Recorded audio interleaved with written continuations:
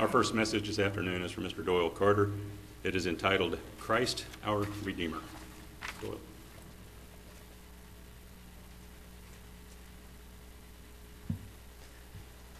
Good. Happy Sabbath. If you wonder what's here, it's my pocket speech, so to speak. We always joke about that in the Toastmasters when we sit here and if somebody had a pocket speech. Well, in this case, it's actually planned. I forgot my Bible I carry up here. As I'm getting ready, I did want to say something about the youth.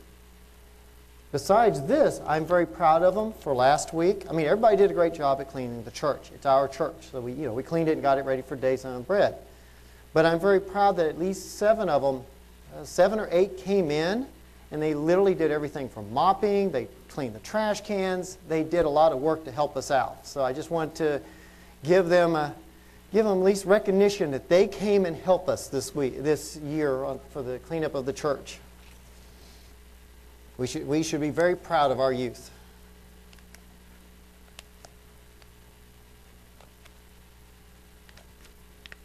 Give me just a second.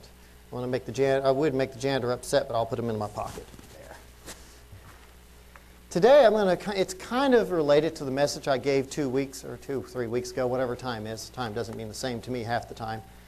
But it's related, similar to what I spoke of last time. And we're going to go into one of the roles that Christ has for us, relating to Passover and beyond, of course, in our daily lives. And being Spring Holy Days is a great time to visit that concept. So let's get started.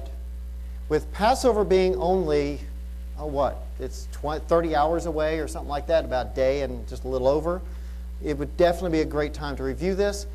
What I was going to review today was one of the major roles he plays is being our Redeemer.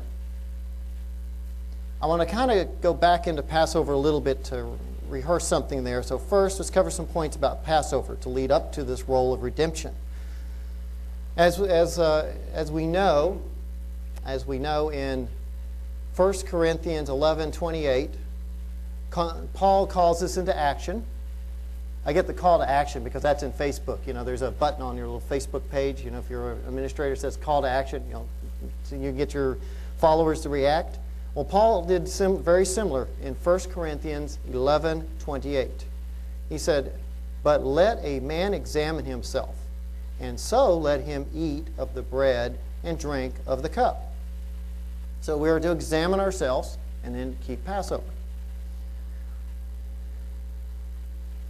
And of course, examining ourselves involves the fact to see where we're at this point in time in life, how we're doing, and how we're approaching the perfection toward Christ, or in this case, God the Father, as I said about Matthew 5 last time. And there's further instructions also involved. We see that in 1 Corinthians 5, 7 through 8, Paul instructs the Corinthians the following, relating to the days of unleavened bread and Passover. "Therefore, purge out the old leavening, that you may be a new lump, since you truly are unleavened. For indeed, Christ our Passover was sacrificed for us. Therefore, let us keep the feast, not with old leavening, nor with the leaven of malice and wickedness, but with the unleavened bread of sincerity and truth." So we see in this verse that Christ is our Passover, and we're going to see it in the next message as well. And we're to purge out the leavening, i.e. the daily sin of our life, as much as possible. And we examine ourselves so we know what to purge. Well, we're not perfect at it. You'd think it would be easy, because I told someone at work one time that I was going to clean my house of all leavening. And he went, well, first of all, he didn't know what leavening was. That was the first statement that came out of his mouth, was, "What is leavening?" It's like, because they don't pay attention. I said, "It's what's in your donuts we have every Friday. It's in our cake. It's in my hot dogs. Not the hot dog itself, but the bun that I actually have to, I like with it." And I actually told him sometimes it's really a lot harder because there's hidden stuff. And I'll give you an example of that. I'm going to tattle on myself just a little bit. I remember going to Tom Justice on the last day of unleavened bread. I decided to go, I think it was on a Saturday. Okay, no big deal. I'll go see Mom. afterwards, after I have a hamburger and, do whatever. That sunset, of course. And I go into Tom Justice, I change into my suit, I'm proud. I look so fancy and nice, and I do this.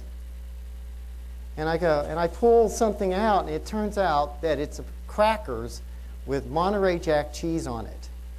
Because when I go through Arkansas, I hadn't had this little gas station that only had those crackers. And I'd always buy them and put them in, well, this time I put it in my suit. And so for the whole week, they've been in my suit in the house, and I brought them not open, thank goodness. That's the good side. But they were in the suit. And it's just a spiritual example where we might think we're just, we're doing so spiffy and neat and great, and then realize there's something hidden.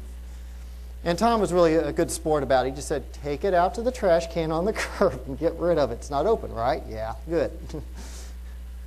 So a little bit of embarrassment there. Now, what is a redeemer? Almost sounds like an Abbott and Costello joke, the way they put it in the definition. It says that a redeemer is a person who redeems. Okay, so I kind of looked at that like, okay. But I looked up what redeem means. Redeem means like a coupon. To redeem is to buy back. That's one way. I don't use coupons very often, but I know what they are. To free from captivity by payment of ransom, or to release from blame or debt. Now that part I can apply and understand. So just to repeat the middle one, to free from captivity by payment of ransom. We can understand that based on an Old Testament law that we can pull up. It was in Leviticus. There's an example of that. In Leviticus 25, 45 through 50, Brian doesn't have to put it up. It was only as a reference. It's a law that says if somebody gets in in financial debt, at the time they could sell themselves, or whatever, to pay the debt. It's foreign to our society, so I say whatever, just because I don't understand it. Usually the collection day agencies nowadays just sit here and take 25% of your check and say, yeah, we'll pay it that way. But in their case, in their time, you could sell yourself as a servant to someone who would pay off your debt and then put you to work until your jubilee, is what it was implying. And it says in the middle of this, in verse 48, it says, after he is sold, he may be redeemed again. And it continues saying that he can be redeemed by his brother, by his uncle's son, or any of his kinsmen. So it talks about somebody being redeemed if they get into a situation that, unfortunately, in debt that they can't pay off, so they go ahead and take care of it by selling themselves into servitude. Now, as in this analogy or this law, if we were thinking about sin, we cannot get ourselves out of this situation. We don't have enough to pull us out of sin. In other words, we can't redeem ourselves, is what I'm trying to say.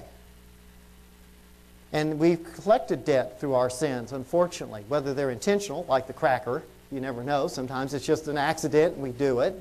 Like when I got mad this week at my boss, or I got irritated, and it turned out it was all a misunderstanding, and there's a little foible. If I had just calmed down and realized he was just mad over a situation that happened that his boss was mad over, and the anger just kind of flowed down. If I really analyzed it, it wasn't that big a deal. But we fall there, or our past history, or whatever.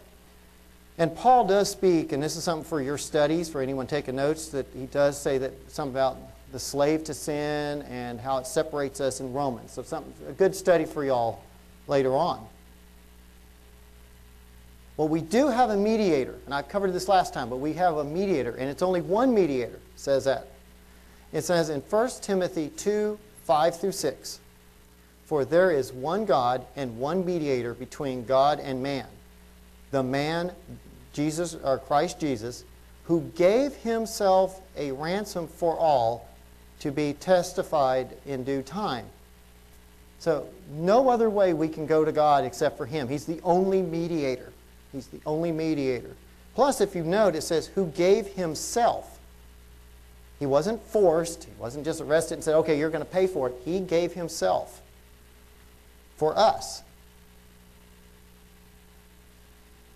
And he's not just a mediator, he's also here to help us build a relationship with God the Father as well. We see this in Romans 5, verses 8 through 10. But God demonstrated his own love toward us. So God loves us probably way more than we understand. In that while we were still sinners, Christ died for us. Much more then, having now being justified by his blood, we shall be saved from the wrath through him. For if, when we were enemies, we were reconciled to God through the death of his Son, much more, having been reconciled, we shall be saved by his life. So it's through Christ that we actually get this. And he mentions his life. So the process is both ways. It's not just his death, it's his resurrection. It also brings his life. We also see Paul writing about this in Ephesians 1, verse 7. Just as a quick side note. In him, Jesus Christ, we have redemption through his blood, the forgiveness of sin, according to the riches of his grace. So Christ is the way we do it. His sacrifice is what our redemption. And even he mentions this in his own words, Jesus Christ, when he was talking about the wine, which we'll be covering on Passover. In Matthew 26, 28, for this is my blood of the new covenant, which is shed for many for the remission of sins. Wow, that is deep to think about. That's, if we were to really do a full sermon on that, it could take hours. I'm just briefly touching this. Now to the key scripture I had in Titus. In Titus, Paul wrote to him to encourage him, I believe, and he goes in Titus 2, 11 through 14. For the grace of God that brings salvation has appeared to all men, teaching us that, denying ungodliness and worldly lust, we should live sober, righteous, and godly in this present age, which, like I said, I covered that before, where, in Matthew 5, I think it's 5:48, we're to become like the Father. We're to live righteously as best we can. And we're supposed to be denying the ungodly world and the lust of the world. And my understanding of sober is not that we always have to be just sober. We can joke around, but sober means to be aware of our environment and our situations. A little joking is fine, but sometimes, like somebody who may drink too much and lose some of his inhibition may not be aware of things, and that's not good. We need to be sober. And let's continue on, verse 13. Looking for the blessed hope and glorious appearing of our great God and his Savior, Jesus Christ, who gave himself for us, that he might redeem us from every lawless deed and purify for himself his own special people, zealous for good works. Again, we see that he gave himself for us. He died for us. And talks, let's see.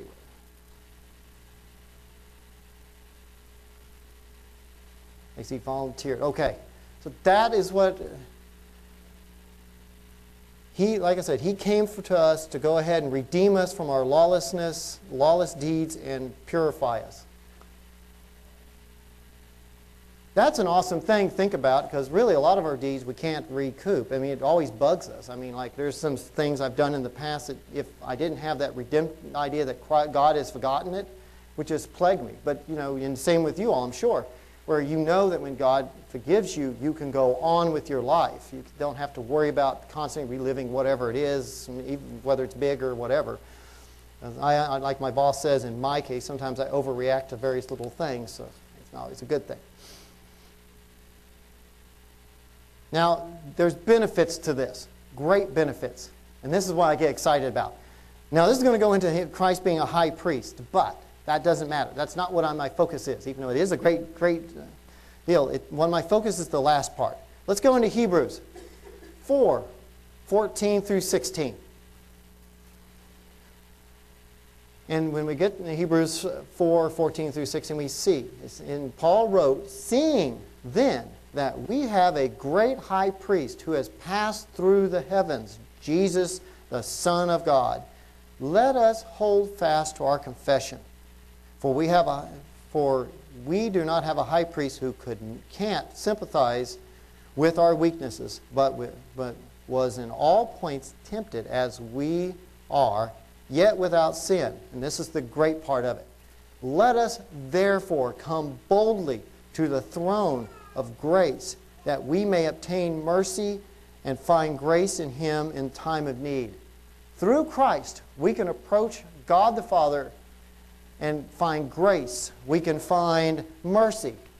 Because otherwise, without that mediator, sin separates us from God. And with Jesus Christ and His death, He redeemed us. He sees Christ in us, and He sees that. And this is where I relate something from I saw on Ian Houghton's sermon. I thought it was a very good one. He wasn't sure if it related. I think it related perfect for Passover. So a thought for y'all. He was talking about a similar topic that I was talking about here. And then he started talking about something that we don't do in Oklahoma. And I don't even know if they do it in Arkansas anymore. I can't remember. We used to, if many of you are older in Oklahoma, used to have safety tags on our windows. You know, once a year you'd go to a mechanic and he would go inspect the car and say, oh, your muffler's bad. I had a situation where the muffler was bad and paid $150 and found out I probably didn't have to. But anyway. And that safety sticker says you can drive that car for one more year because it's certified as safe to drive. Passover is very similar to that. We sit here, and I like the way he put it. Passover is almost the same way. Once a year, we get together, or we examine ourselves. We try to purge out the evil in us, or, purge out the sins. Of course, we still need Christ, but we get aware of it. And then we do the bread and the wine, and we get that certification so we can continue on for the next year. We renew the covenant with God, and like I say, so we can continue on to the next year. Like I said, I haven't seen safety stickers forever, but I guess they're prominent in Texas and Missouri. But that's basically what it is. And this redemption really does go beyond what I'm giving it in the analogy, because technically it goes on daily. And like I say, we mess up. Like the day I told you about, there was something wrong at work where, like I say, Tucker got chewed out by his boss because something else wasn't checked, and we react, and then we do something we shouldn't. I didn't do anything I shouldn't. I'm good at work. I like to keep my job, but I get irritated. But the thing is, still, I can trust that redemption coming in because I can say, God, I caught what I did. I'm sorry. It was all out overreaction. And we know through Christ, and I'm just picking a simple analogy because we don't get too personal. It could be anything for that matter. It could be that, who knows what things we do in our lives are just not always as great. And we can count on that redemption to help us on a daily basis. So in summary, as Passover approaches, and as we continue on the rest of our life, for that matter, we can be very confident that through the redemption provided through the sacrifice of Jesus Christ, and we continue, of course, to live as much as possible a righteous life, shun the ungodly world and so forth, we can approach God the Father with great confidence that we can obtain forgiveness of our sins and our life's mistakes, whatever they may be, so that we can continue our Christian journey and to build godly character and to have a relationship with our Father in heaven.